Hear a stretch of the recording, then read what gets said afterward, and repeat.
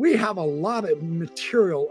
Dr. Hatch, I want to tout his book again, one more time, A Stranger in Jerusalem. Now, I know we've all, at least I have, and see, I'm way too arrogant in my own mind in this regard. I have read the New Testament several times. I do study the Greek a little bit, not nearly as much as I want to. I would love to get fluent, but I've just got to start plugging in the time.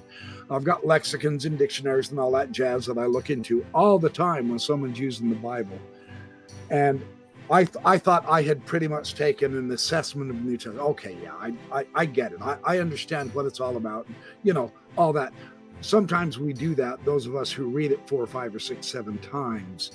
And then along comes a man like Dr. Hatch, a stranger in Jerusalem. And after I read this book, I realized that I'm a stranger to the New Testament.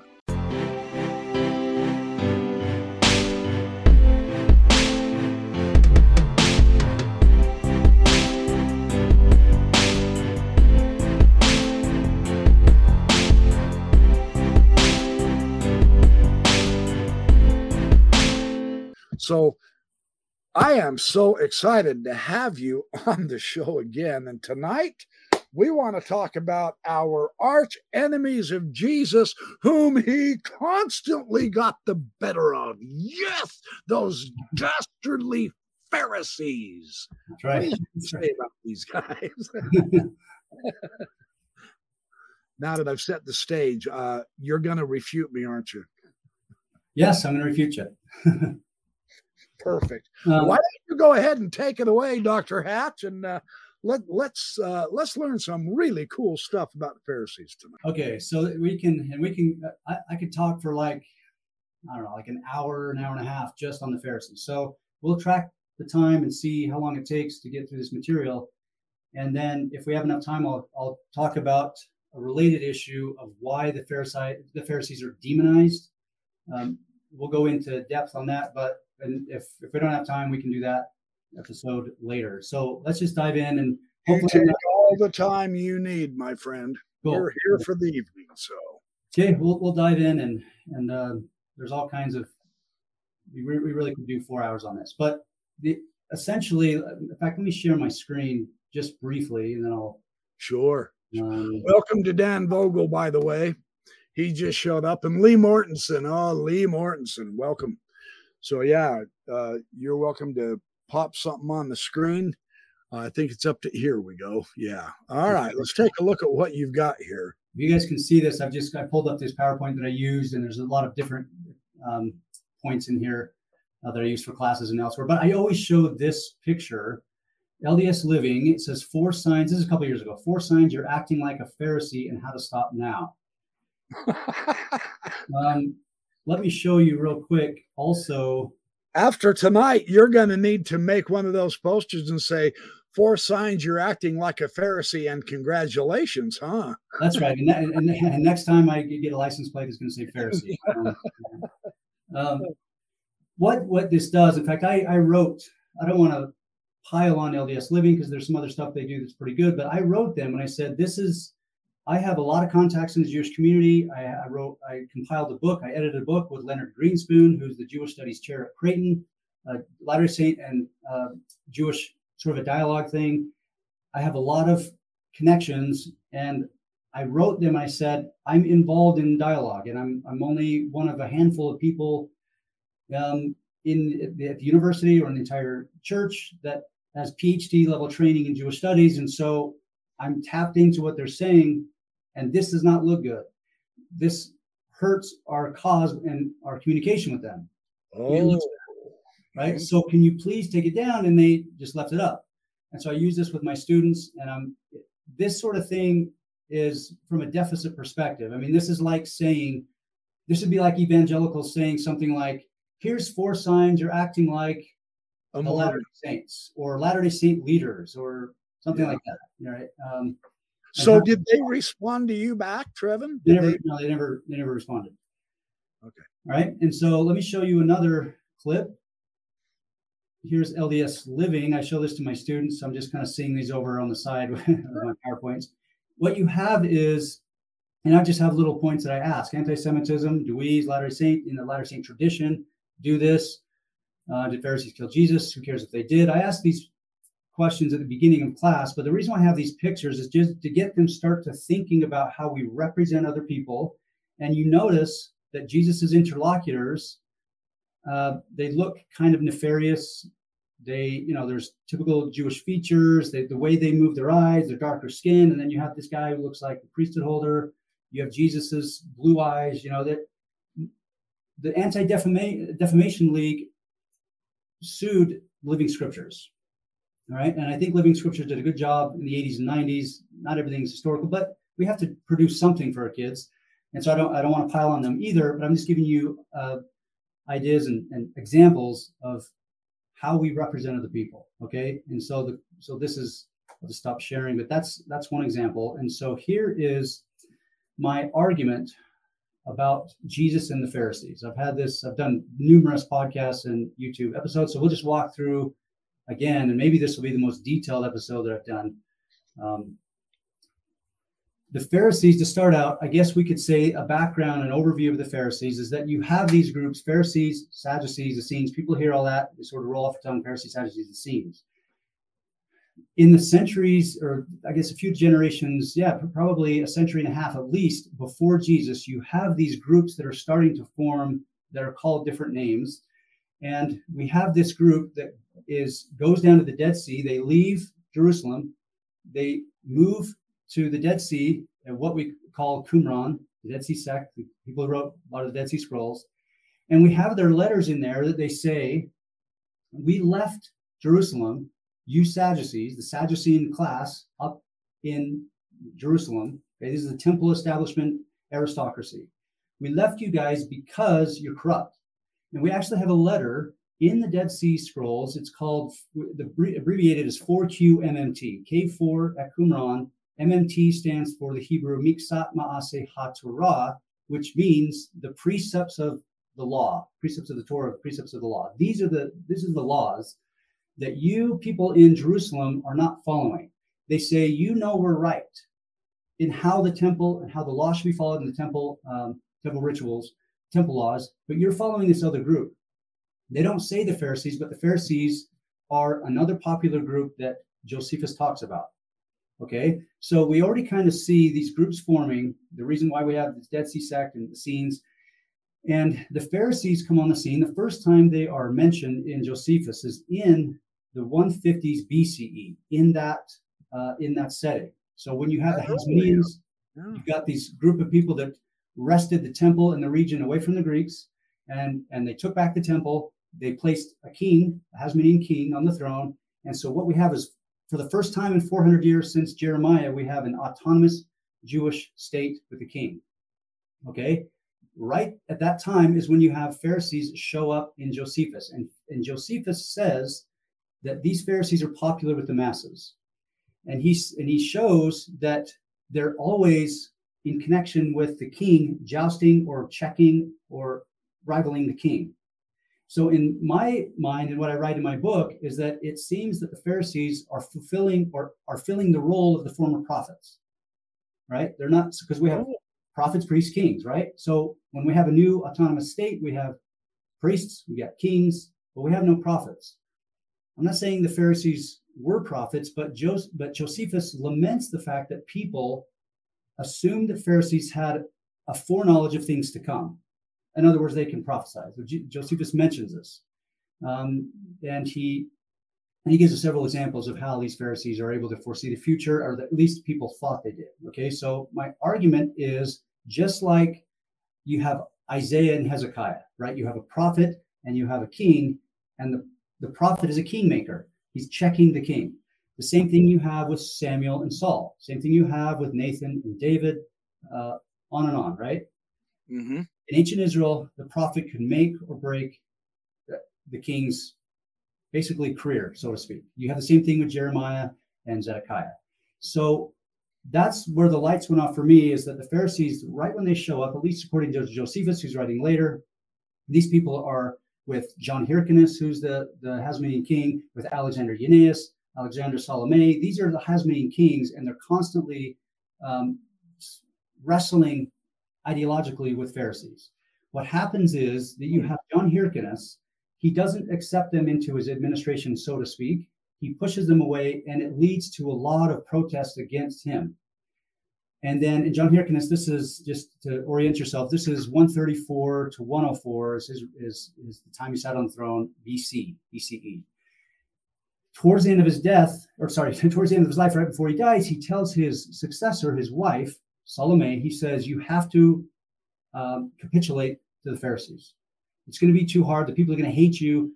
You have to capitulate to them. So Salome does that. She brings Pharisees in. She consults with them, and she takes their rulings of the law. This is really about the law. What are your rulings of the law, and how can I help as a king? All right. The law of Moses. The law of Moses. Right. Yeah. Right. And so now what we see is we have these kings that are following the Pharisees or not following the Pharisees, and they're either popular or unpopular with the masses. You have this Sadducean sect who are at odds with the Pharisees up in Jerusalem. You have the Dead Sea Scroll, the Qumran sect, who are at odds with the Sadducees in Jerusalem because they're following Pharisees, right? And so you have these groups start to form, and it's all about interpretation of how the law and the temple should be run, should be managed, okay? So that's kind of a crash course of who these groups are. And as we go along, hopefully you can see whether you're entrenched still in the Latter Saint tradition, or if you're a broader Christian, what this matters for Christians today. Why does it matter? And what are the implications of how we present and portray the Pharisees? Okay, so keep that in mind as we go along, because it's not just some academic, esoteric topic that doesn't really matter. It matters a great deal, and hopefully that'll become clear as we go along.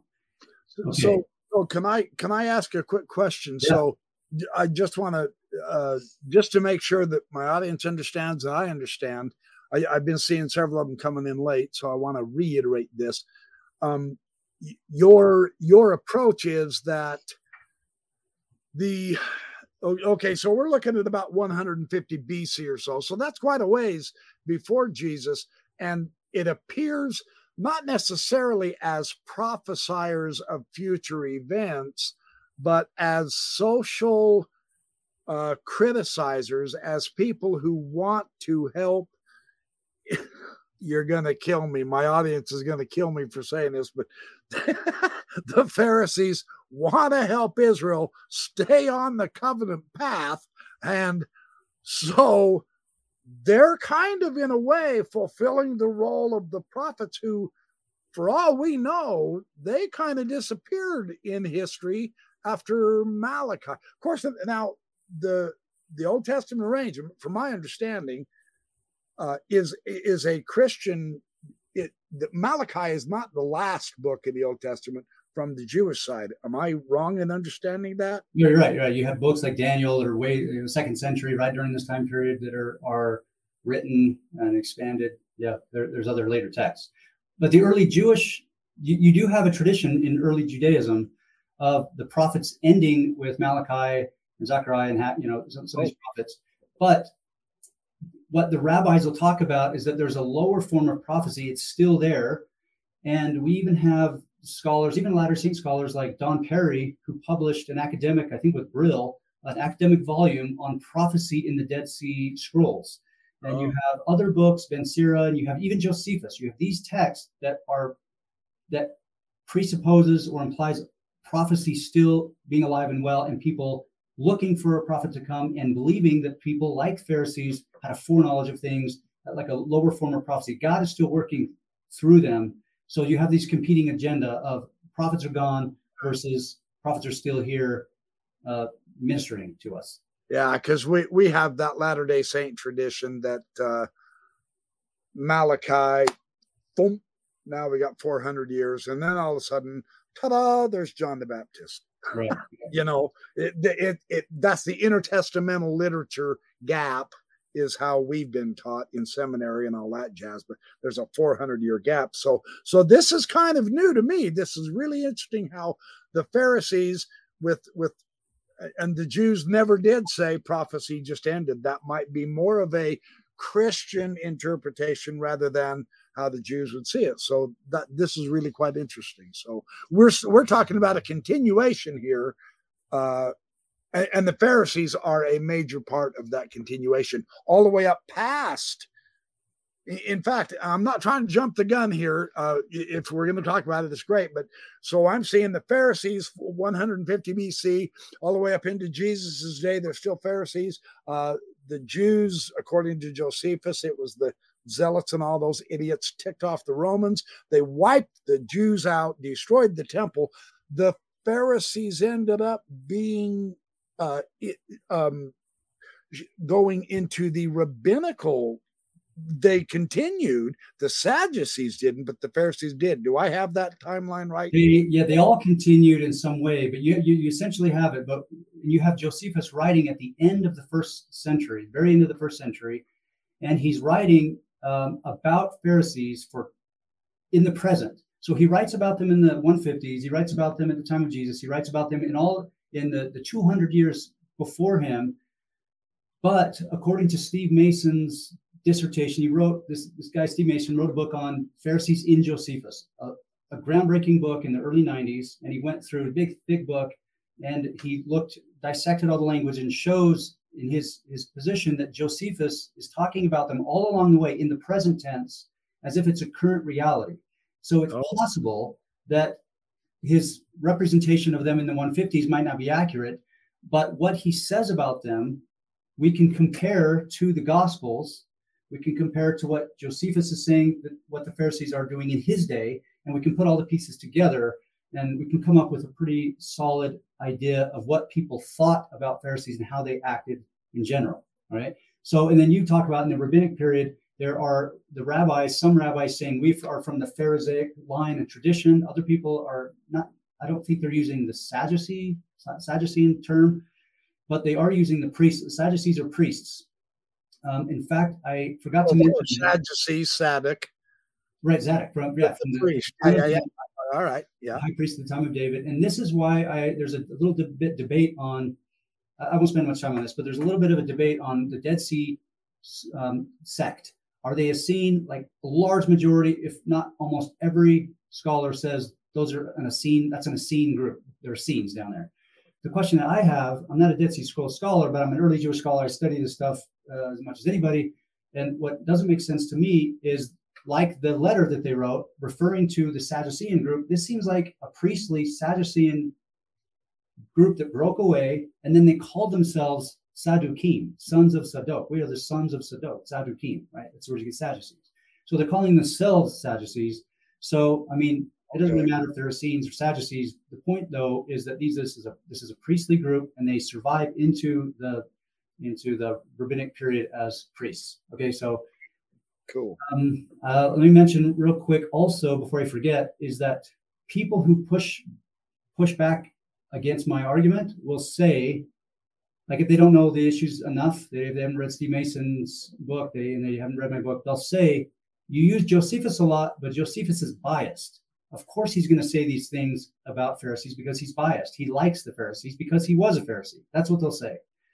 But Steve Mason and others have showed that when Josephus in his autobiography, when he hints that he's a Pharisee, it doesn't say he's a Pharisee. It says, I follow the rulings of the Pharisees.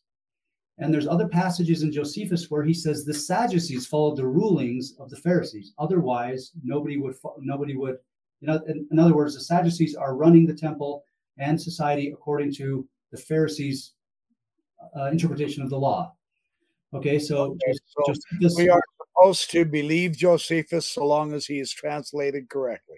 That's right. And so he's not a Pharisee. He hates the Pharisees, and Steve Mason shows this. It's unmistakable. Like he laments the fact that people say that they think that they're prophets. He even Josephus names his son Hyrcanus after John Hyrcanus, who hated Pharisees. Yeah, and I mean Josephus himself is from a priestly family. He doesn't like the Pharisees. So when he says that they're popular with the masses, and I'll show you some of the things he says about them, we can take that. I mean, we can take that to the bank pretty much. Okay? He wouldn't be speaking from a biased point of view. So yeah, in fact, let me share. If I share my screen again, I'll just show. I've got some of these. Probably a pretty historical approach there.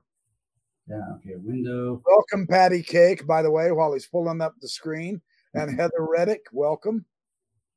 Love seeing all my audience. I love this audience. These guys are so smart and good and funny and clever, and they goof off. Nobody's listening to us. They'll come back and watch the video later. Okay, yeah, commenting. Yeah. I'm kidding. I hope. Oh, and Patty Cake. Got to say hi to Patty Cake, baby. Yeah. Okay. So, get with it. I'm the one that got to pull up the screen. Okay, here we go. Okay, here's just a few. I had this up on the screen to keep me focused. And so here's, I'll just let you guys read along with me. Here's some ideas in Josephus about who the Pharisees are, the popularity of the Pharisees, because this is crucial.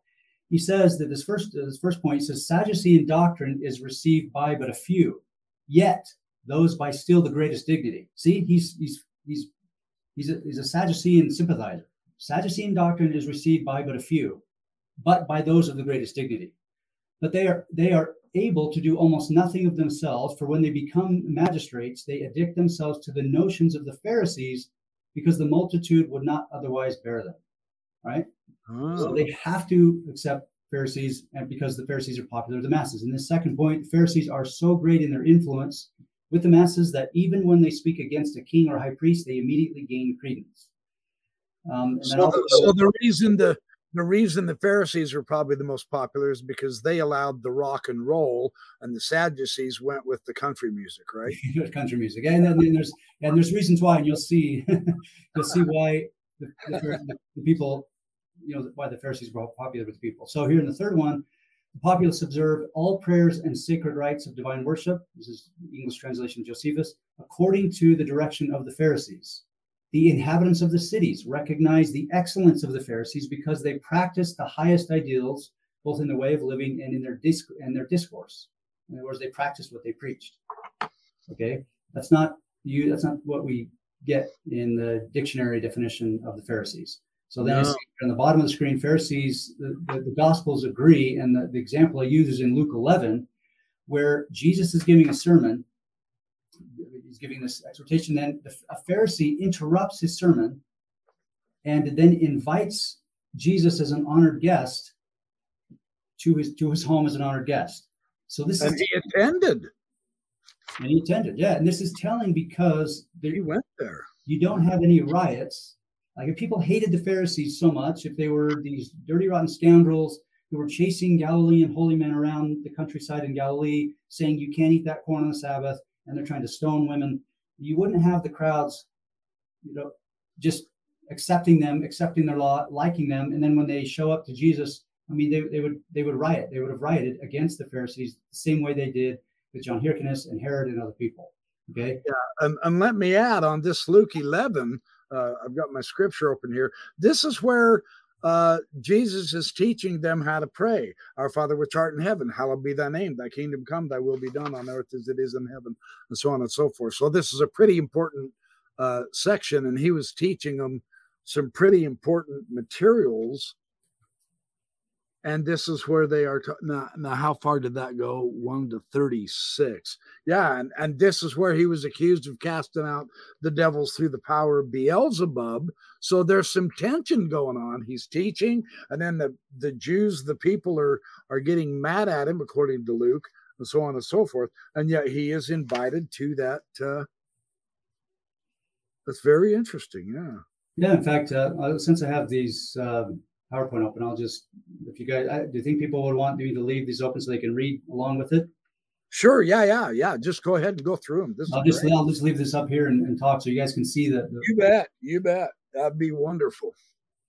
Okay. So we've also got the religious devotion. Oh, hey, here's a question. Can I pop a question real quick from Rebecca Biblioteca? Yeah. How do you become a Pharisee? Were they born into it? Is it an election or an appointment? Is it an ordination? That's a great question, actually. It's a very good question, and we don't know. We don't have the answer. We don't know what kind of group. If it was this, Josephus says there were 6,000 Pharisees, and we don't know what kind of ordination. I mean, even that word, like, to become a rabbi, a lot of times people talk about Jesus as a rabbi, and he was and then they take all of this, not baggage, but all of this other stuff about later rabbis, the rabbinic, system, and they dump it onto Jesus. that's not a first century ordination. There are only two people in the entire first century. All of the documents in the first century that are named rabbi, it's Jesus and it's John the Baptist. Huh. Right? Yeah. It's just a teacher. So Pharisees, we don't know. We don't even know what the word means. Some people think it means separatists, but it could also be that they didn't call themselves Pharisees. But what these people are guardians of the law. They went through some sort of schooling and they have some sort of profession, I guess, where they are guardians of the law and they're trying to make sure that people follow it. It could be the same kind of thing where you read about in the Hebrew Bible where there's the school of prophets. I actually use that. You're the school of prophets. You were the son of a prophet, and therefore you were raised up. People thought Saul was among this group of a school or a son of prophets, where it's sort of your lineage and you're trained in the legal interpretations of this group, and therefore you could go out into the public and people can ask you questions. You can be at the temple, you can be in the synagogue, and you can be answering these questions. But we don't actually know how rigid this is and what if there's some sort of initiation, if it was like the Qumran sect where you had to be initiated into it. We just don't know. All right. Interesting. All right. Okay, so here is a few points about the religious devotion of Pharisees, so we can kind of see before we go to the New Testament. Josephus says that John Hyrcanus, was desirous to be a righteous man. He hated the Pharisees, but he says, I want to be more righteous, that term. And so he wanted, let's see, what does it say? I want to be a righteous man and do all the things whereby he might please God, which was the profession of the Pharisees also. Oh, interesting. So then Hyrcanus pulls in the Pharisees and says, how do I be more God-fearing and follow the law the way you do it? Okay, so Josephus also says that they're popular on account of their virtuous conduct, both in the actions of their lives and their discourse. I think we already showed that. And then the two words that he associates with Pharisees the most are dikaios and eusebia. Oh, yeah. Interesting. Toward God, right? Yeah. So you love God and love your neighbor. Uh-huh. Okay. Uh-huh. So that isn't that eusebia that piety? Eusebia, yeah, piety or justice toward God. Yep. Okay, interesting. So all right. We'll just keep going along to show you a little bit more about what Josephus says about them. They are friendly to one another and have regard for the public. I don't have any of the citations all in the book, but okay, they're friendly to one another. They have regard for the public. They're polite with the elderly, and they never contradict them in anything which they have introduced, right? So if you have an older, wiser person, even somebody who maybe has Alzheimer's and don't know what they're saying, the Pharisees still are polite toward them. He's making a point to say that they treat their elderly with respect. They avoid a life of luxury and despise delicacies in diet. Right? No, well then forget it. I don't want to be a Pharisee. I've got to have my donuts. So making them out to be these sort of gluttons and people, in a lot of the movies, the Jesus movies, approach, isn't it? Yeah. Sitting there eating and they always make them sloppy, eating with greasy chicken. I don't know if you guys have seen those movies. The church and outside the church, they do this. They make them look ridiculous, but they avoided a life of luxury, despised delicacies in diet. And this is a key. This last point here, you can see on the screen, is key. They are not apt to be severe in punishments. There are several places where Josephus says that they were the most lenient in their punishment of all the other groups. Okay, so here these three examples are Sameas, Gamaliel, and Nicodemus.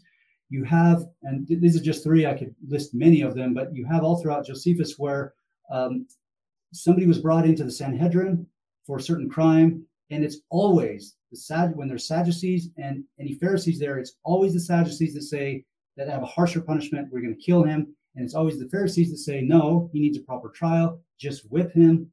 And this is what Sameas does. Sameas, representing the Pharisaic group in the Sanhedrin, he says the same thing. Gamaliel, you would think those Sadducees would figure out how they could get more well-liked by the public then. Right, I mean, for Pete's sake, imitate the Pharisees, you dinglings. Why be so all the time? Yeah, interesting. Gamaliel, same thing. If you remember, he saved the early Christians. Like the Sanhedrin said, these people we need to bring in, we actually need to kill Paul, and he says, just let them do their thing. If what they're saying is true, the fruits will show that, and they'll discredit themselves. Paul, on occasion, he gets brought in, and there's some Sadducees and there's Pharisees, and he knows that they hate each other. And so he throws out resurrection, and they start arguing, fighting. But it's the Sadducees who want to kill him, it's the Pharisees who want to save them. Same thing with Nicodemus at the trial. He's the one that steps up and says, shouldn't he have a proper trial? Right?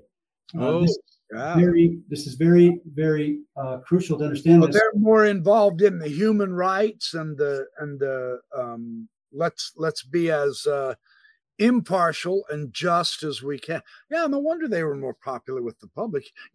Seriously, you'd think the Sadducees could have figured that out. That's interesting.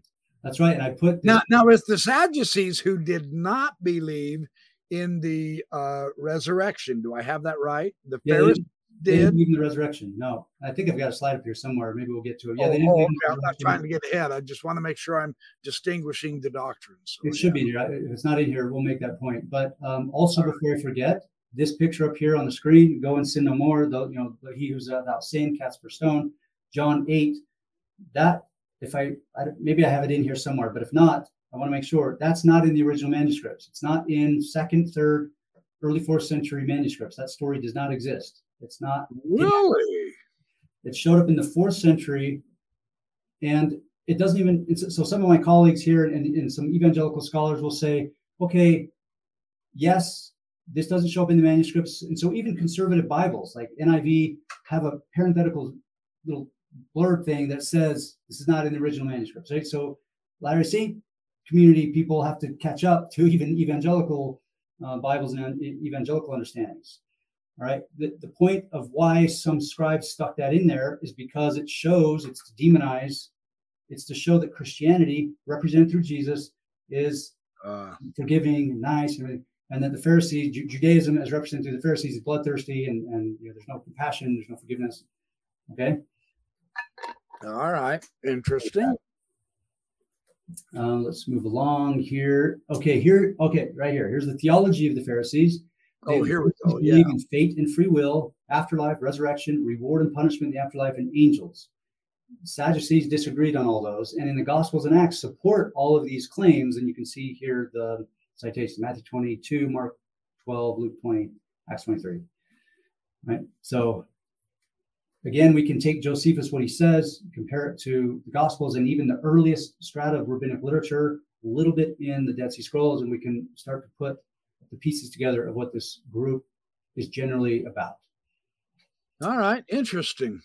And in my book, I put together. Okay, it's good. I just pulled this PowerPoint up to keep myself on track. But it's good we're pulling this up because you guys can actually see what I did. Like in my book, I went and counted every time the Pharisees were mentioned and which episode. So there's 97 times they're mentioned in the Gospels and Acts.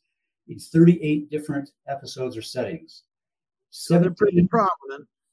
Yeah, pretty prominent. And 17 of the 38, or 44% of the episodes, seem to portray Pharisees negatively.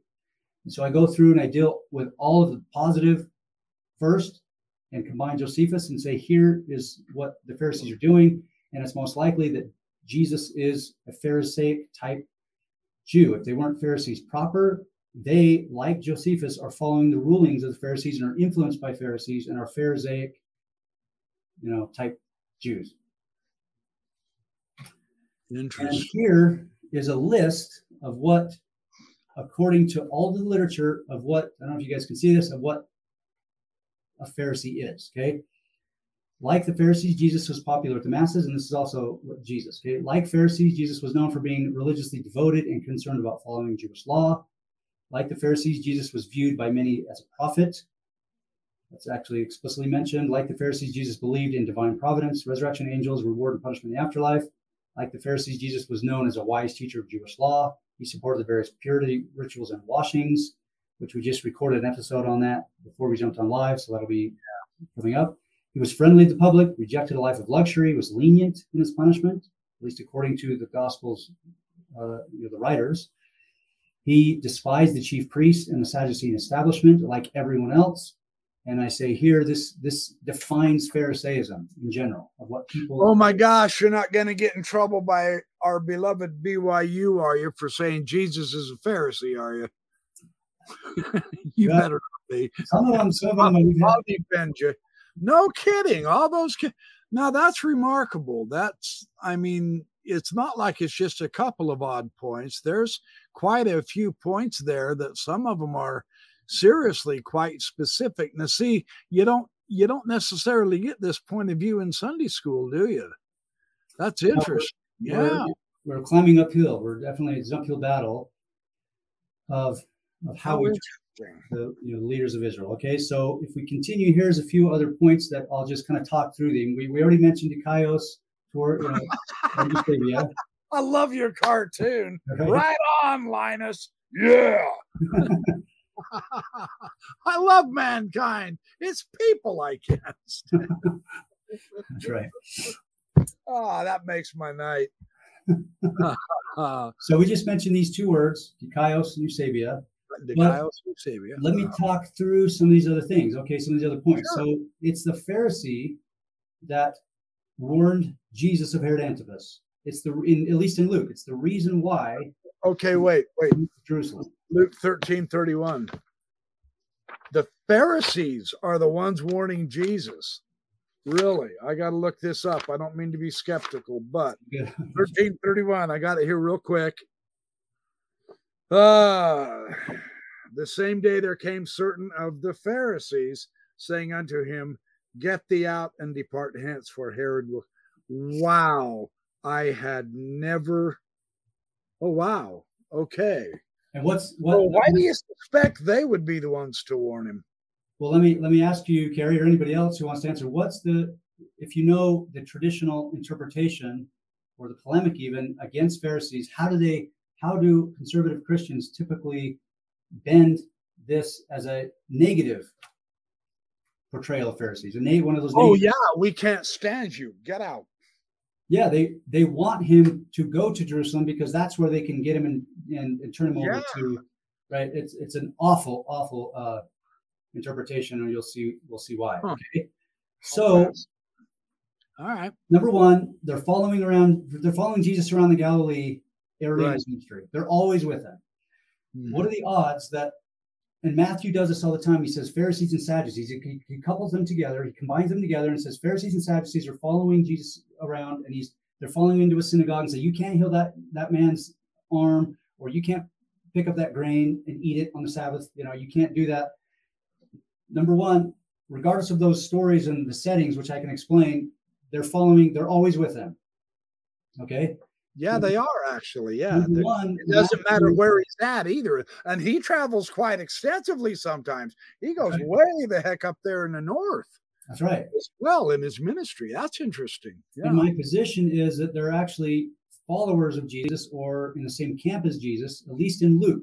The reason why I say that is because if you go all the way through Luke, and we'll talk more about this as we go along, we can assume that there's a negative intention, but they're either with him all the time, inviting him as an honored guest in the mealtime symposia, banquet, which we'll talk about. So warning of Herod, with him all the time. They go to Jerusalem with him. And so I'm saying they like Jesus. And here's another example. So after Jesus leaves, let me back up in case I forget to deal with when he goes into a synagogue and when he healed that person's arm, if you remember that, in Matthew and Mark. Without touching him, right? Without touching him. So He just spoke. Yeah. There's no Jewish law. I deal with this in my master's thesis when I also wrote about the Pharisees there. I deal with this. I searched far and wide for any laws against healing or against speaking on the Sabbath. There's no laws against it. The Dead Sea Scrolls have a law against speaking about superficial or idle or frivolous things or business matters on the Sabbath. And if you are, you have to remove yourself. And I am so flipping doomed. I haven't got a chance to be a good Jewish guy. Darn it. I'm too trivial. And so what happens is in Mark and Matthew, it says that when he healed him by not touching him, they left the synagogue and conspired with each other on how to destroy Jesus. The word destroy, kill him. It's Luke that comes along. The author of Luke says the language in the Greek says that when they exited the synagogue, they were confused or curious. The word is enoia. They were. Okay, wait a sec. You're saying, okay, this is one of the reasons why I love having you, because you're a New Testament scholar. So the Greek word does not mean seeking to destroy Jesus, it's more in line with being perplexed. Perplexed, confused. It says That's quite a difference in the translation. Yeah, instead of saying they were filled with fury, some translations say that they were filled with anoia, which is they were perplexed. This is early in his ministry, and they were talking amongst each other on what they should do in the case of Jesus. Who is this guy? How do we rule? Like, he's clearly healing somebody, and we have clear laws about being about going to a physician. Okay. Yeah. So in a way, they're probably trying to figure out. We've got to keep the law here. We've got to keep the law. We've got to make sure that this guy, one of our friends, keeps the law. But doggone it, he's healing on the Sabbath. And that's very perplexing because we didn't see him do anything. Right. Would that be a better understanding and reading of that? So now they're talking among themselves going, holy cow, how did he skirt the law that way? He's talked, but how on earth did that happen? That's interesting. That is, so the Greek word is what? Anoia? I think it's anoia. Yeah. Anoia. Interesting. That's cool. That's really cool. And I go down just like John 8, the stoning of the woman. It's not in the original manuscript. Or on a case like this, the Gospels disagree. And I'll give you some other examples here. But in this third bullet point, okay, so they warn Jesus of Herod Antipas. He had just killed John the Baptist, and this is why Jesus went to Jerusalem. Okay, so then we continue and read in Luke, and on his way to Jerusalem, he has many discussions with Pharisees. And on one occasion, a Pharisee says, "What do you do with people who have removed themselves outside the house of Israel?" Like, this is a common debate. A lot of times when they're in the mealtime banquet, they say, wait, are you eating with sinners? Or you're eating with them? We'll talk about this in a minute. But if there was ever a debate between Jesus and the Pharisees, a legitimate rabbinic style debate, which everybody debated, that was the debate. They're saying, Jesus, you are taking people who are outside the house of Israel, or have removed themselves outside the house of Israel, or are impure in other ways. They're tax collectors, which means they're basically gangsters. They're tax farmers. They're handling money with images, and they're doing work of Rome. And you're inviting them into our mealtime banquet. Are you friends with these people? What are you doing? They have this same debate on the way to Jerusalem. They're going down the Jordan Valley, and a Pharisee says the same question: what do you do with somebody who leaves, and how do you navigate this? And then he gives three parables. He has the parable of the lost coin, where the woman searches high and low to find the coin, and when she found it, she was overjoyed. The parable of the lost sheep, where you leave the 99 and find the lost sheep, right? And then you have the brother and the prodigal. What's it called? We call it the prodigal son, but it's really about two brothers, the brothers and the prodigal. Okay, so in there, the older brother, the older brother. You guys know that situation. Again, this is a mealtime sort of setting, and this is kind of a teaser for my next, either later today if we have time, or in another episode, of why the Pharisees are demonized. And a lot of that has to do with the Jerusalem Council later on, when Paul and Barnabas and Peter are arguing over these Gentiles and Jews not eating together, and that whole issue. And it just exploded, and I'll explain that later. But what happens is these authors are writing after the temple is destroyed, when Christianity, the Jesus movement, and Pharisees has had the schism. And so they keep answering the current issue, which is about who belongs. What about our mealtime banquet type? Yeah, by that time, that makes sense, because by that time, didn't the Ebionites, they kind of stuck with James and stuck in Jerusalem, didn't they? Yep. That was one of the big heated issues with Paul, as far as that goes. That's right. James. Yeah, interesting. I'll detail it out in the future. But what this shows is it's yet another instance where Jesus and Pharisees are talking about who belongs, who doesn't, what do we deal with, repentance, forgiveness. And then he gives this parable. And of course, the guy left, right? Took his inheritance, left, not just left the house of Israel. He not just left his father, but he went out of his way to leave the house of Israel, because he was in a Gentile city with pigs and prostitutes and everything, right? So it's setting this up. He comes back, and it's the older brother who says, no, I'm not going to go in and eat at the banquet. And you're giving him all this treatment, and he's impure. He's coming back. He doesn't deserve all this. He squandered everything, right? That's the typical Pharisee Jesus debate. But look right here on the screen that in Luke 15:31 and 32, the end of the parable, Jesus says, or actually the father says to the oldest son, you are always with me, and all that is mine is yours. That's the Pharisees. The Pharisees are the older brother. That would only make sense. The Pharisees are the ones that ask him, right? Oh, so that's interesting. They say the Pharisees, if you go read it, if you go look back. The Pharisee is on the good end of this. He's not. Oh, interesting. Oh, okay. Right? Because they're talking about someone else. They're saying, Jesus, what do we do? What do you do with those people over there? And Jesus says, okay, you and I are the 99. Actually, we're the shepherd. We need to go after the lost sheep. You and I are the brother, the father and the brother. Like we'll always be with each other. Right? It only makes sense. Interesting. I wouldn't have looked at it that way. That's right. Cool. So then we keep reading. They're still heading to Jerusalem. They get to Jericho, and when they approach the city, there is a man there that on the side of the road that says, "Son of David." You know, he's crying out, "Son of David." Right. And it's his disciples. It says his disciples say, this is actually, sorry, this is in Luke 19 right here. This is referring to Jerusalem, but I'm giving you the story right before that to set the stage. The same thing happens in Jericho. And the disciples say, be quiet, sigesi, be quiet to that guy. Don't say anything about Jesus being a Davidic king. That's a messianic term. And we're approaching this political and aristocratic hub of Jericho. Jericho and the 15-mile or 17-mile road to Jerusalem, those were the connection of two aristocratic hubs. A lot of money passing through there, a lot of wealth, and a lot of priests, and a lot of bureaucrats. So if you're going to approach a city and you're going to have some guy screaming out that you're the son, basically Messiah, son of David, his own disciples say, be quiet. Okay, so then what this is referring to in Luke 19 is that after they make that trek, they come over the Mount of Olives, from Jericho, over the Mount of Olives, and they're heading down toward the city, and that's where they have a parade. He's got a donkey, and people are screaming that he's the Messiah, son of David. And it's the Pharisees that say, "Teacher, order your disciples to stop." It's the same thing that his own disciples. Rebuke thy disciples. Yeah. And so again, yeah, that's right. And again, we have people spinning it by saying, "Oh, they're the Pharisees again." Following Jesus all along the way throughout his ministry, yapping at his heels, trying to get digs in and jabs in and give him fits.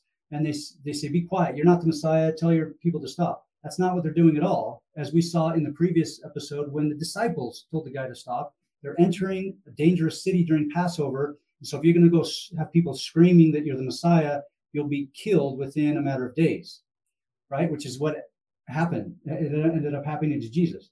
It doesn't make sense. Oh, yeah, it did. Right. So you're thinking they're trying to quiet the disciples as a way to help Jesus out. They're not getting mad at everyone praising Jesus because they're in dangerous territory. And they're with him. And they know from Josephus, we know from Josephus that, and I list this in my book, I talk about a dozen such figures, like messianic type figures. And Rome, every time Rome gets to one of those people, they kill Theudas. They tried to kill this Egyptian guy, the Egyptian prophet. They killed all kinds of people, and they also killed their followers. Right? They killed over 400 followers of this Egyptian prophet who was on the Mount of Olives, who said, "I'm going to go into the city, and the walls are going to fall down." Right? People know this, and so if you're just going to be with Jesus in a parade, and Roman soldiers are going to come storm this messianic parade, Pharisees are not going to want to be there. They're going to say, you got to stop this. Okay, so they're trying to save Jesus' life, right? Okay, so if people are not necessarily convinced yet about the Pharisees and the relationship between Pharisees and Jesus. Yeah, what else have you got for me, pal? Here's in Matthew 21, Mark 22, and Luke 20. So we'll talk about this. Okay. After he goes into the temple and he starts to contend with the priests, it says that the priests tried to arrest him, but they feared because people saw Jesus as a prophet. Okay, I remember that story. In Matthew and Mark, it's chief priests and elders. Like there's some little variations. The priests or chief priests or elders. It's the same people that are afraid, because of the crowds. They leave, and then it says they send back Pharisees to trap Jesus in his words. Okay, we already know from Josephus that doesn't make sense. There you go. Pharisees are not doing the dirty work, are not of priestly establishment. They don't like each other, and they're certainly not going to just take orders and go to this holy man from Galilee. That it doesn't make sense. So once again, we get to Luke. This is why Luke is my favorite gospel. He seems to be the most sophisticated. His Greek is much more sophisticated than in Mark. His text resembles Josephus in many ways. And so in there, it's the priests, they leave, and it says they sent back spies pretending to be righteous men. Those same words that are often associated with Pharisees, right? In other words, if we take all of those gospel accounts, it's probably the fact that they're sending Pharisees back, people pretending to be Pharisees. And why are they sending back people pretending to be Pharisees? Because the people trusted them. Jesus would have trusted them. Otherwise, the story doesn't make sense. Oh. Right? Oh, I see the angle you're working. How interesting. Yeah, so they're trying to be extra. They're trying to be extra clever, pulling one up on him by sending people pretending to. Okay, interesting. Yeah, it doesn't make sense and even if you take Mark and Matthew to saying they sent back Pharisees to trap in his words. Okay, why would they send back Pharisees if they didn't think all of the masses and all the people trusted them? So it again doesn't work. The spin of the author of Matthew or Mark or whatever they're trying to do doesn't work. This is why I routinely go back to a combination of Luke and Josephus. Yeah, here it is, verse 20, just for my audience and those who are going to hear this on the podcast eventually, if I ever get around to updating. Chapter 20, verse 20 of Luke. And they watched him and sent forth spies, which should feign themselves just men, that they might take hold of his words, that so they might deliver him unto the power and authority of the governor. Yeah, that's interesting. And another point that with my argument is that, and this is a strong one, we have numerous instances all throughout the Gospels and Josephus of people, the masses, protesting Herod, the temple establishment, Asmodean king. It's everywhere. The Roman governor, all over the place. This happens all the time, but we don't have not even one instance where any group of people protested or rioted against Pharisees. Not one. Right? Oh. Not one. So if you have, again, we're taking the gospel, we're just taking right now the gospels at face value and saying, if there's a man named Peter who tried to cut off, tried to defend Jesus with a small sword or dagger, if something like that were to happen and Jesus's disciples would fight for him, why wouldn't they? If the Pharisees were so bad, why would his people not fight for him? Because it's not. Hey, I'm going to put up my dear friend Randall Bell's comment here real quick. Let's address this because I do respect Randy just as much as I respect you. I'm not getting this, he says. Jesus himself was consistently critical of the scribes and Pharisees. I think I'll go with Jesus on this one. Okay, we'll talk about that. Oh, okay. Okay. So Randall, welcome, by the way. Thanks for dropping in. Stick around. Dr. Hatch will certainly address this. Okay. Yeah. So we are addressing right now possible reasons why the Pharisees have been misunderstood based on the way the gospel authors have portrayed them, comparing and contrasting what's in, say, Matthew's gospel, who seems to be the most negative against the Pharisees. Right. And what Josephus has said about them, there's a historical inconsistency here. Someone's playing fast and loose with the information.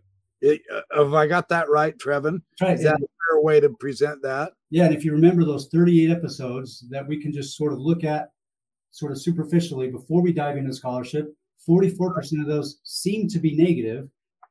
And the others are, people calling him master, like people like Nicodemus, people inviting him as an honored guest. But if we take that 44% and we can start dissect every single one of those, one of them is the stoning of the woman. It doesn't show up in the early manuscripts. One of them is like the one that we talked about in the synagogue.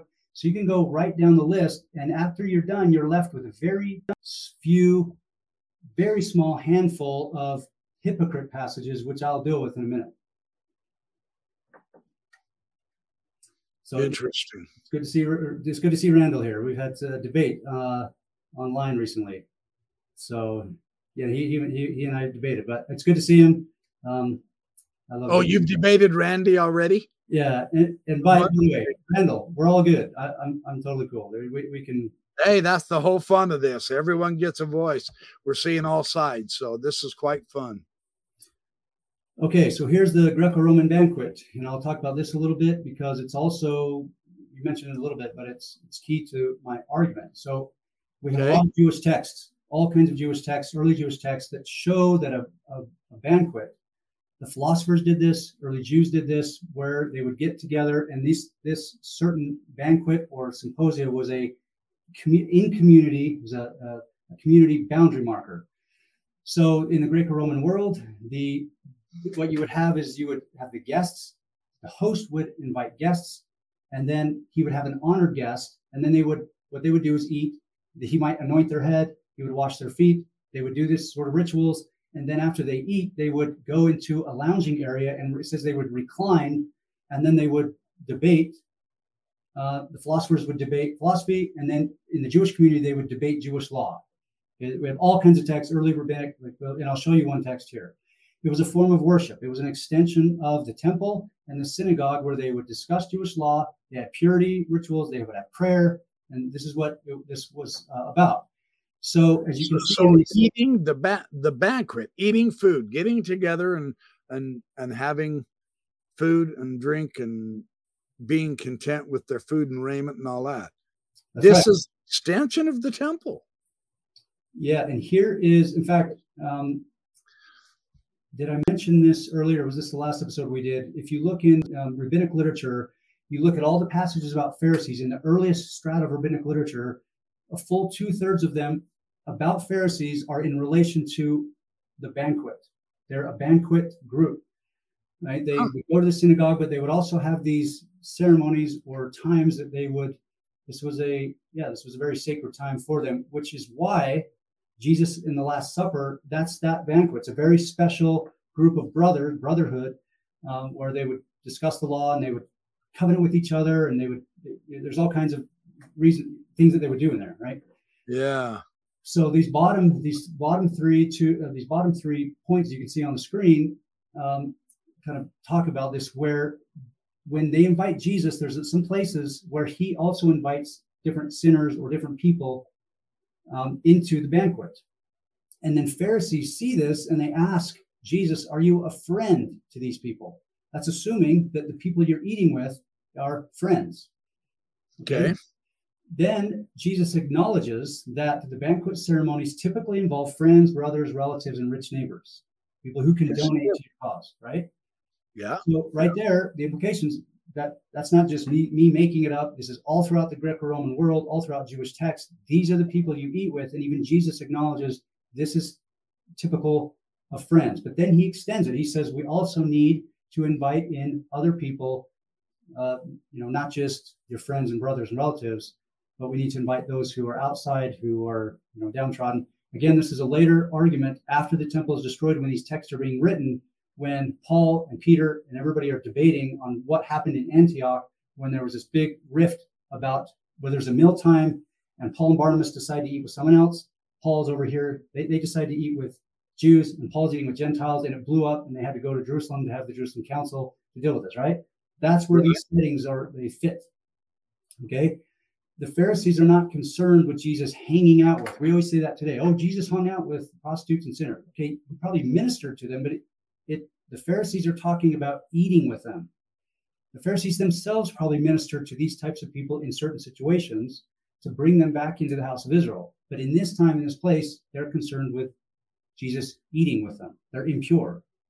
Possibly ritually contaminating himself, maybe. Absolutely. That's the whole point of it. Okay, so everybody's following me? Is everybody still on board following? Yes. Yeah. This is excellent. I love these slides. I love how you're leaving these up and talking about it. This is wonderful. And here's that text, Wisdom of Ben Sira. Here we go. Wisdom Ben Sira. Okay. It says, let your conversation, this is about the banquet etiquette, let your conversation be with men of understanding, and let all your discussion be about the law of the Most High, Let righteous men be your dinner companions. There's that word again. And let your mourning be in fear of the Lord. Do not reprove your neighbor at a banquet of wine, and do not despise him in his merrymaking. Speak no work of reproach to him, and do not afflict him by making demands of him. Right? So that is really, we can, hopefully everybody understands the argument now that you have Josephus, the Gospels, and if you try to sift through that and get to the historical Jesus, and you look at what these Pharisees are doing, when they're doing it, if Jesus is put on trial and the Pharisees were present, he wouldn't have been killed. This is why they had to do it at night, sort of kangaroo court. Pharisees fall off, like they're not in the Passion narrative. They fall off. They're not there.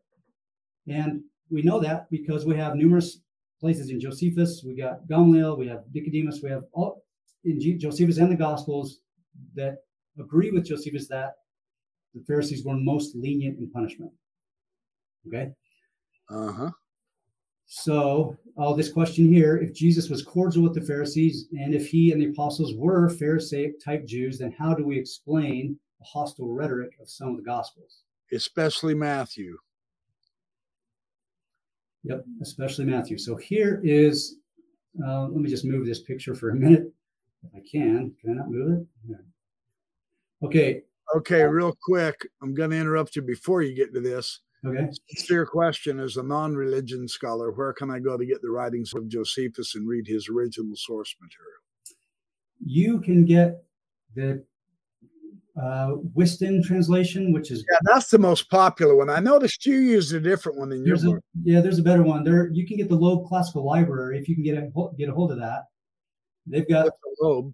They've got the, you got the Greek and English, and then you also have the Brill. It's the Brill Josephus translation project by Steve Mason, who I mentioned wrote his dissertation on the Pharisees and Josephus. And those are, they're expensive, but the Loeb Classical Library editions of Josephus you can probably get pretty cheap. Yeah, you can get them. You can actually even get Josephus, I think, in paperback now online, Randall. But yeah, Josephus is absolutely essential if you're into if you want to get an outside source from the Bible of Jesus's era with the Jews then and their destruction of their temple and all. Josephus is unbeatable. Him and Philo, if I understand right, are the two main contemporaries of writers and their writings that we have. Do we have any others, Trevin, that you're aware of? I recommend a few other sources. You can get Steve Mason's. Let me see if I have. Oh, Steve Mason's another good scholar you'll want to look into, Randall. I was going to grab the book, but it's up here on my shelf. It's called Josephus and the New Testament. So he really talks about a lot of the elements that are in the New Testament and Josephus. And yeah, I know.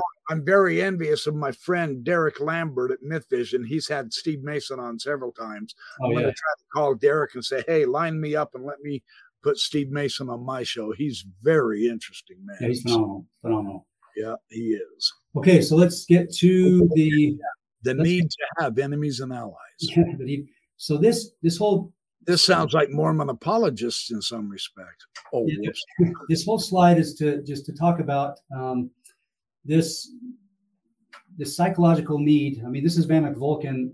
He's a political psychologist, and I rely on a lot of his work and Freud and others. But Vanek Volkan wrote a book called The Need to Have Enemies and Allies. And he says this is a psychological need that's innate. And it's individuals do this and groups do this, where you identify, right, as you can see on here, targets of externalization. There's external factors or people that are making your life difficult, that are others. And if we didn't have them, we'd be better off, right? You always have, and you have allies and then you have enemies. And they talk about ethnocentrism, tribalism, identity formation. And as I say here, psychiatrists and others like Vanek Volkan would call ethnocentrism or nationalism a pathological contamination of the mental process. And then they say, because when we identify strongly with a particular group, we tend to lose the ability to be neutral, objective, and open-minded. Oh, wow. So, yeah, I mean, this sounds like a defect in our psyche, doesn't it, as humans? I wonder why we have that need. Right. And we have this today. We've got Republicans, Democrats, and we have these binary groups. And right. Yeah. Yeah. Also, the reason I talk about this in my book is to get the reader to focus on some of this so that we can funnel in to this same phenomenon in the ancient world. The philosophers were really criticizing each other, and they would use the most hostile rhetoric. Okay. And so let me just show you this image. The reason why I have this here, it says this lady in a bikini on the left, everything, she's referring to this Muslim woman on the right, everything covered but her eyes. What a cruel male-dominated culture. And then the Muslim woman said, nothing covered but her eyes. What a cruel male-dominated culture. That illustrates wow, there we go. There's a message. Illustrates the point perfectly. All right. Here is Vemik Volkan, 4-time Nobel Peace Prize nominee. Again, a political psychologist, one of my favorite. He wrote all kinds of books. Before you start reading this, I'll read it. But he wrote all kinds of books on why people who were in close proximity, the Turks and the Greeks, Northern and Southern Germans, Israelis and Palestinians, Spanish and Portuguese, are always at war with each other or tend to be the most hostile towards each other. And here's this quote that he kind of articulates this. He says, it is interesting to contemplate the subtle fact that when the enemy often resembles us in obvious ways, sorry, did I mess that up? It is interesting to contemplate the subtle fact that the enemy often resembles us in obvious ways, while what we perceive to be his offense constitutes only a narrow area of disagreement. Freud spoke of the narcissism of minor differences in reference to the way small differences among people who are otherwise alike make for hostility and alienation. He was curious as to why people living in contiguous lands so often came into conflict, why Portuguese and Spanish were at odds, or the English and Scots, the Northern and Southern Germans, when each pair of opponents had so much in common. It seems that we often seek out as enemies or targets those like ourselves or our neighbors. In other words, familiar people. We focus obsessively when stressed on our differences in order to cling to the illusion that the enemy is quite unlike us. Think Democrats and Republicans. Largely the same, other than small little issues, but they're not talking about the massive issues. They're talking about other little issues. And the rhetoric is that they're so far different from us. But the Stoics and Epicureans, they did the same thing. And I'm arguing that Pharisees and early Christians are doing the same thing. He says, this process strengthens our sense of self and our sense of solidarity with our side. Yeah, interesting. Okay, so let me give you a little bit more sort of framing and theoretical framing to then dive into what Matthew's doing. You have these people like Aristotle and Cicero writing books, The Art of Rhetoric, and these oratory books on the art of persuasion, how to defeat your opponent. And Aristotle, here's just a few points up here, but Aristotle says in order to defeat your opponent, you use the most sharply worded insults. In other words, so he says, he gives some examples. If your opponent is perceived as impressive, you might label him arrogant. If your opponent is perceived as courageous, you would label him hot-headed or rash. If your opponent is clearly pious, you would accuse him of zealotry and hypocrisy. Okay, everybody right now in the chat, I want you to start yelling at the top of your voice that I am arrogant, rash, and a hypocrite. that way we know what I really am. That is fascinating, though, isn't it? How we'll see something in someone, maybe out of envy, perhaps, you think, and then we'll start labeling them. All this labeling, that's very interesting. Yeah, and here's Cicero, a Latin author. He says, I'm just kind of summarizing what they say, and I read their whole books, but he says, one skilled in rhetoric must convince his hearers that he himself displays, like, this is me, our group are good-natured, kind, calm, we're loyal, we're not covetous, a lot of this sort of thing. And then, you state the opposite, that your opponent is the opposite of these. And so here's a list that I poured through a lot of this classical literature and ancient literature, and here's a list of common words that show up among the philosophers and other Jewish writers at the time. So you have words like arrogant, boastful, evil-spirited, impious, liars, deceivers, flatterers, charlatans, demagogues, hypocrites, vipers, fools, magicians, perverts, murderers, seekers of pleasures and wealth. And then there's others that are about hypocrisy. Ones who criticize others without examining themselves. Ones who make a great show out of virtue yet never practice it. Have the outward appearance of virtue but are themselves corrupt. Those who preach but do not practice. That's all over the literature, everywhere. Fascinating. Absolutely fascinating. So I hope then, Steve Smoot is watching this for his reactions to Jonathan Neville. yeah, Jonathan, here is, and so here is my, just a sort of a snapshot of what the word hypocrite and what Matthew is trying to do. Okay. Because remember, very small, when we get into your hypocrites and your whitewashed tombs, like that's really the only, like a small handful of words that are outside of a contextual context. It's just rhetoric.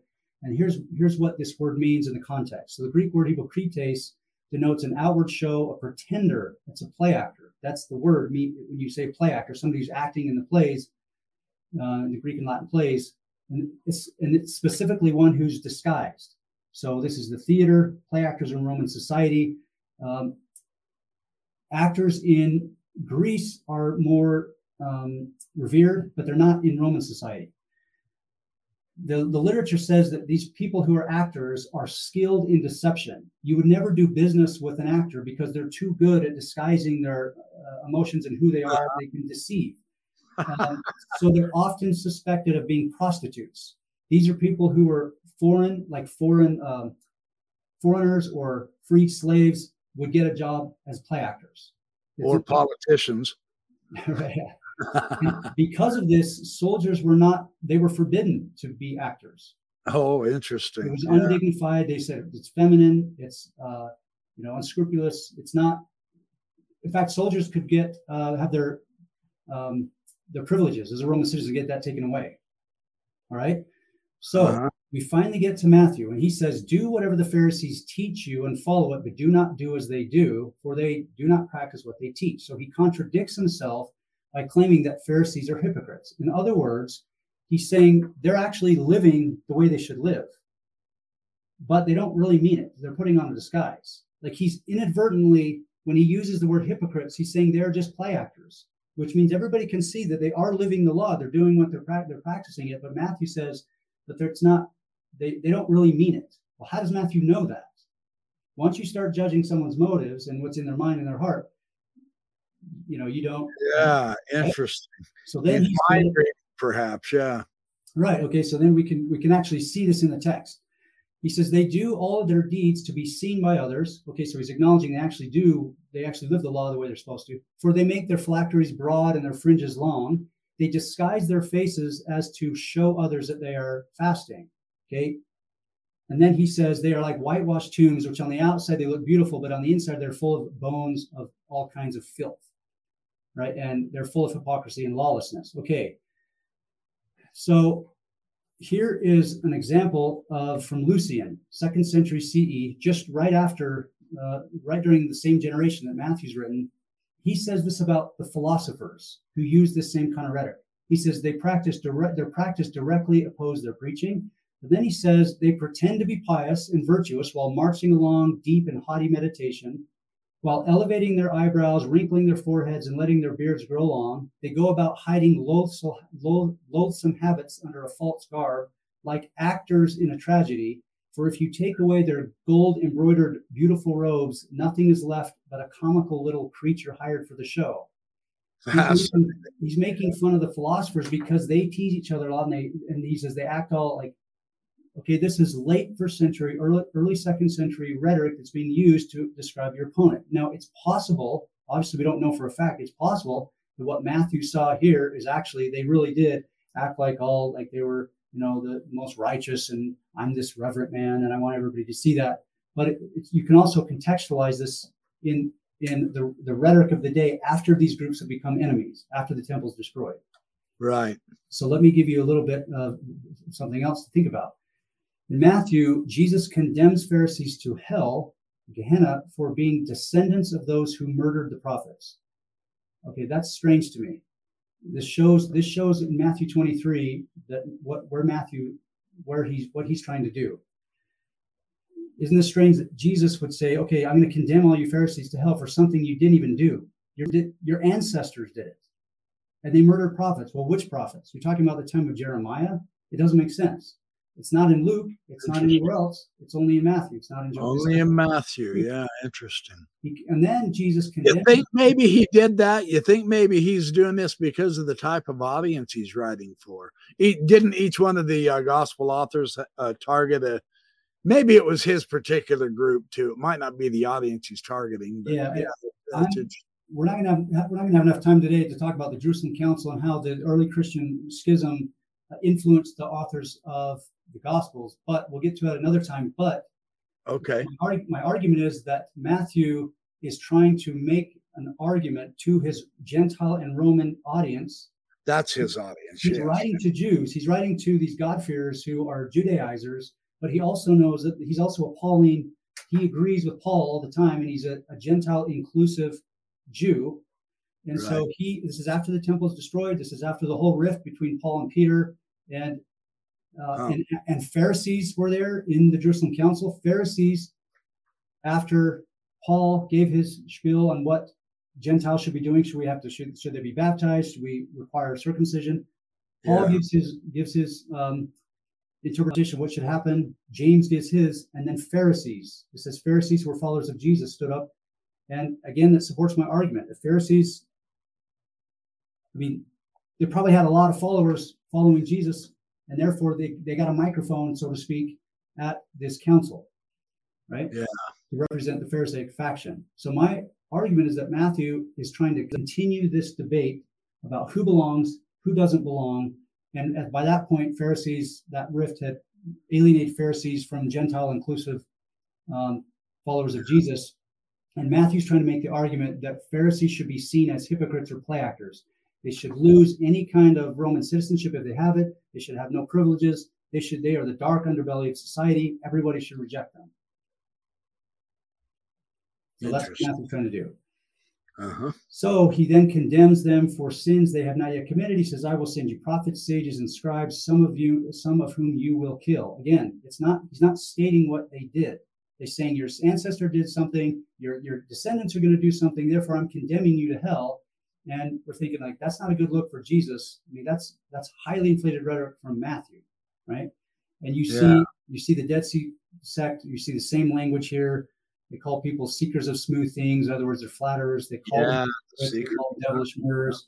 It's all over the place. So this is, you build a straw man. This is Aristotle. This is Cicero. And then you hack it to pieces, bravely hack it to pieces so that you can show all the populace that you are different than your ideological opponents. Not only different, but better. Right. Yeah. And then we've got, this is just another, I'm not going to read all this, but you have Paul doing the same thing. He's calling his opponents dogs and evil workers. Yeah, he did, didn't he? And he was calling, didn't he? What did he actually call some of the apostles in Jerusalem? Pseudo apostles or something like that. Apostles, he was really harping on them, man. Yeah, and this is an outgrowth of that.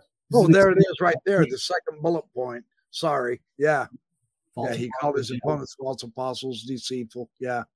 Yep. I'll talk about all of this in a future episode of Paul and everything, but you can see how this rhetoric.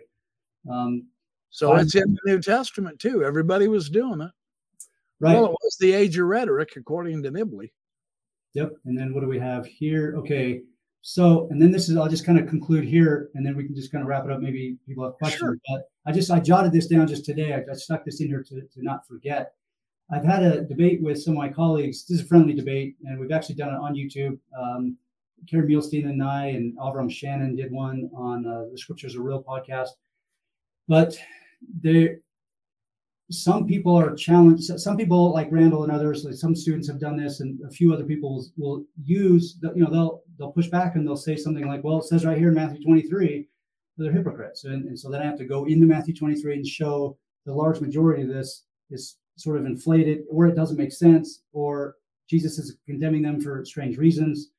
And so those very few passages that don't match with Acts, Josephus, Luke, if you take all these very small group of passages, that's what we get. Highly inflated rhetoric.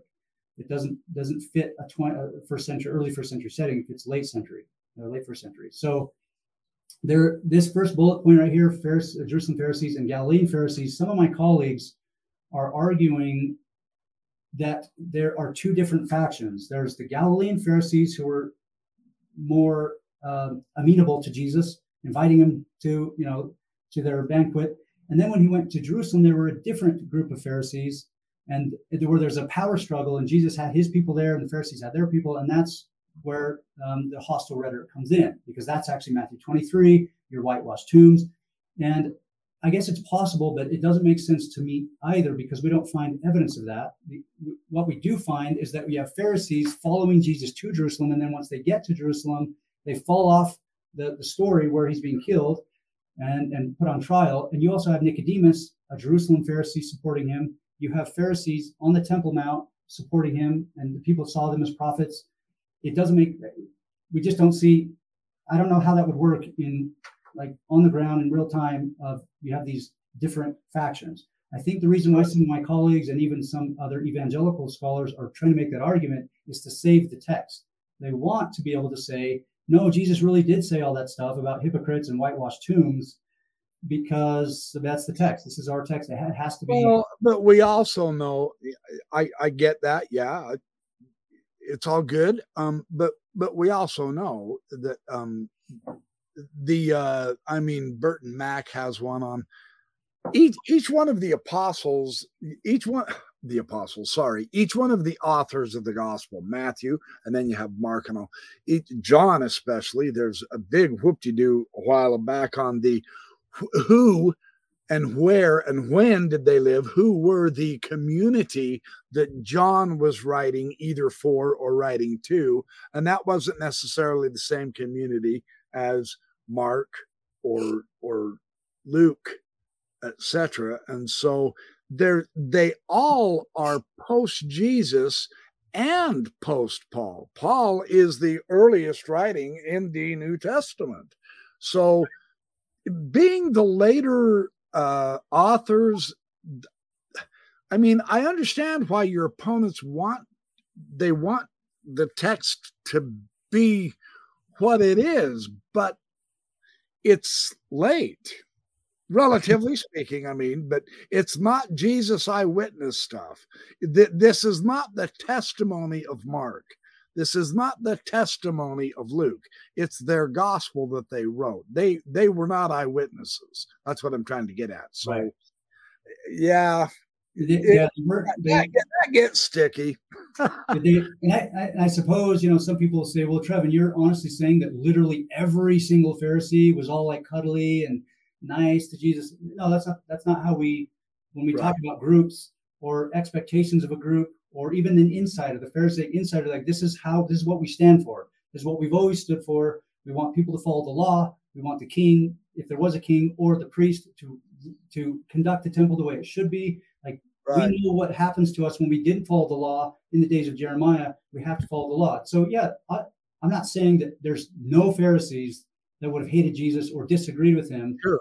But the evidence in the text shows that these are rabbinic style debates about Sabbath or about other things. And so you take all the data and pile it on top of each other. You got Acts and Josephus and Luke, and then you work with the text in those other places to rely on, historical data, whatever you can find, archaeology, a few passages in Dead Sea Scrolls. You pile it up, and it just simply doesn't make sense if we're going to have this tiny little body of passages over here in Matthew 23 and Matthew 16, and just ignore all of the other data about what a Pharisee, clearly they're popular to masses. Nobody's protesting against them. Jesus is going to lunch with them. They're warning him of Herod, all that kind of stuff. And then they're not present at his trial. So this is where I'm putting all of Matthew's rhetoric. It's just that. It's Aristotle and Cicero style rhetoric to defeat your opponent after they had already become enemies when the gospel was being written. So do you mind if I say real quick? Sure. No more questions. I want to tie this up, not just with the argument, but then to come back to the question of why does this matter? This is just some academic exercise, but it does matter, and the reason why it matters is because if I might risk being like inflated in my language or dramatic, if we continue to perpetuate these notions about Pharisees, the Jewish leaders. I mean, the reason why the Jewish nation survived the destruction of the temple is because of the Pharisees. Pharisees were the proto-rabbis. It was because of the Pharisaic system, not because of the Sadducees or the Herodian family or anything else. It was because of the Pharisaic system that it was able to translate or to transition the Jewish people from a temple system to a non-temple system.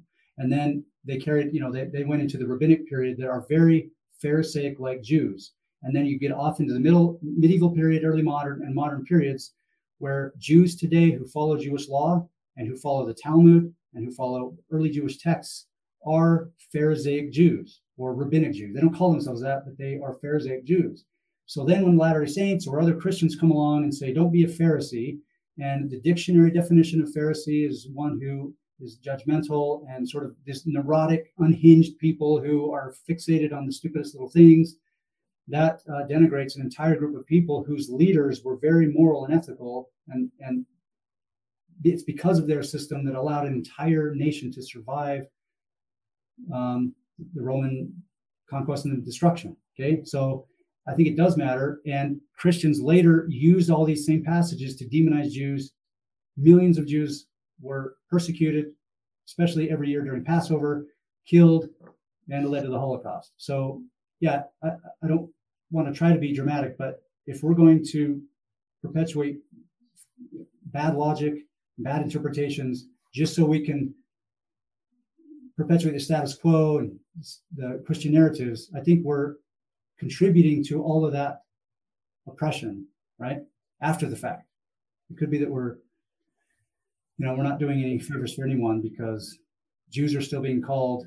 In fact, the Pittsburgh shooter in 2019 went into a synagogue, gunned down 11 people, and they went to his social media. The police went to his social media and looked in there, and they said, "Oh, we found out why he did this." And he says right here, it's because John 8:44, Jews are the devil, right? It still matters. It matters to me because I communicate with Jews, and I've written my master's thesis on this, and I've been in countless settings.